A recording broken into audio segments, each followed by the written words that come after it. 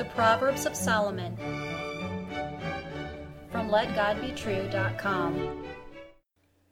Proverbs chapter 28 and verse 1. The wicked flee when no man pursueth, but the righteous are bold as a lion. Hear the words of God in Solomon again. The wicked flee when no man pursueth, but the righteous are bold as a lion. A clear conscience is a precious and wonderful thing. Hear the preacher Solomon. Its value cannot be measured on earth.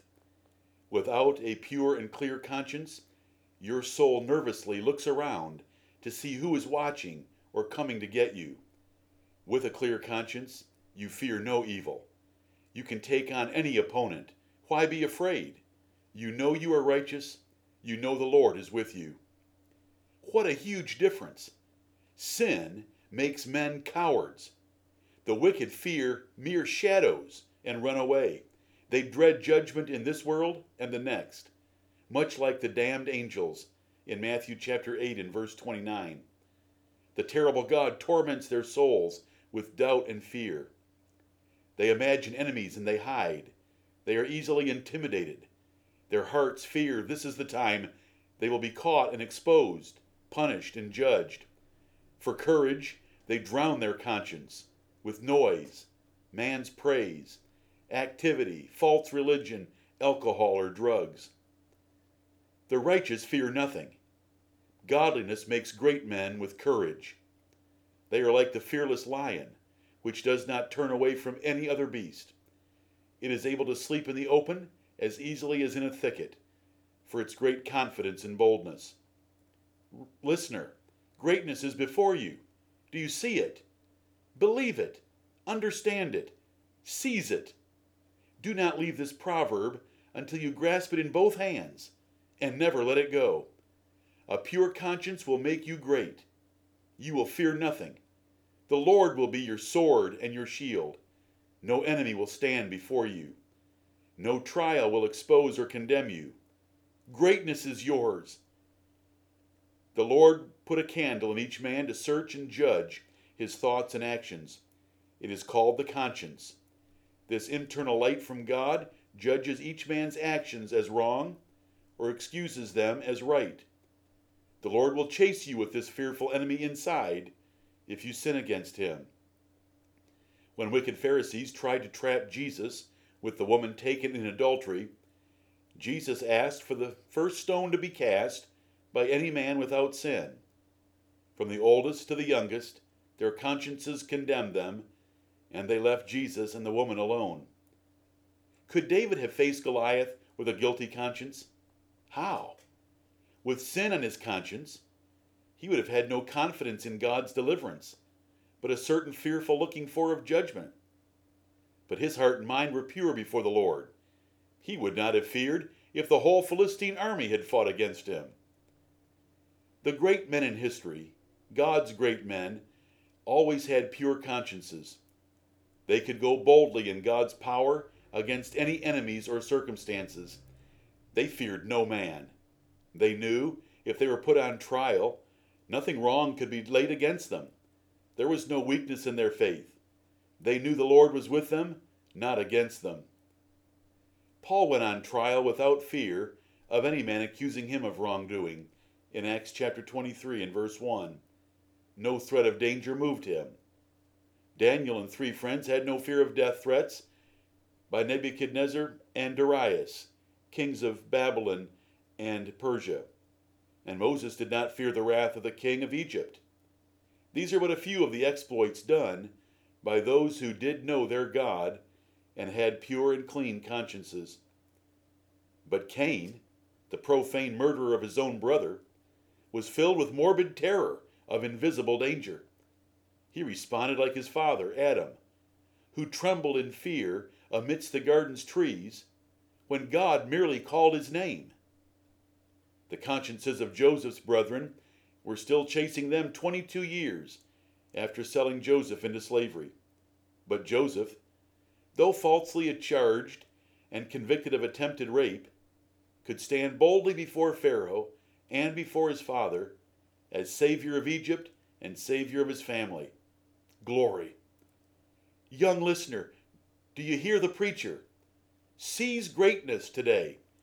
Keep your conscience clear, pure, confident, and bold. Do not spoil it by playing with sin, even private sins, even sin in your thoughts. The candle of the Lord does not miss the private sins of lustful thoughts and secret fantasies. It will condemn you and steal your courage from the inside out, while you are trying to put up a front of righteousness and boldness on the outside. Older listener, a polluted conscience will ruin your life. Facing a spouse, meeting the pastor, or disciplining the children will all be different with sin in your life. It will stifle your marital life, for you are hiding a secret from your closest friend. Sermons will become fearful and irritating rather than learning opportunities, for you are sure the preacher is chasing and fighting you. A hypocritical or sinful father will have a hard time disciplining his children, for he knows they are more righteous than he is. If you are not as confident and bold as you should be, humble yourself before the great God now. Confess and repudiate your sins. He is faithful and just to forgive, and by his Spirit and grace he can restore your conscience and your courage. Do it now, dear listener. Do not let this opportunity for greatness in the sight of God and men slip away from you. Pure David wrote, "Search me, O God, and know my heart. Try me, and know my thoughts, and see if there be any wicked way in me, and lead me in the way everlasting." You may find that in Psalm 139, verses 23 and 24. You should also look at Psalm 19, verses 12 through 14. With David and Paul, choose to exercise yourself to always have a conscience void of offense before God and men.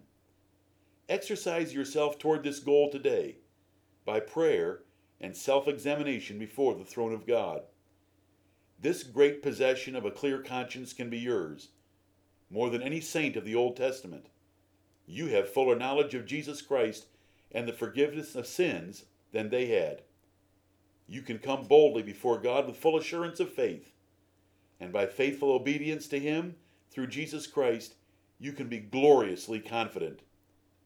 If you have this good conscience, have you answered God with it by baptism in water?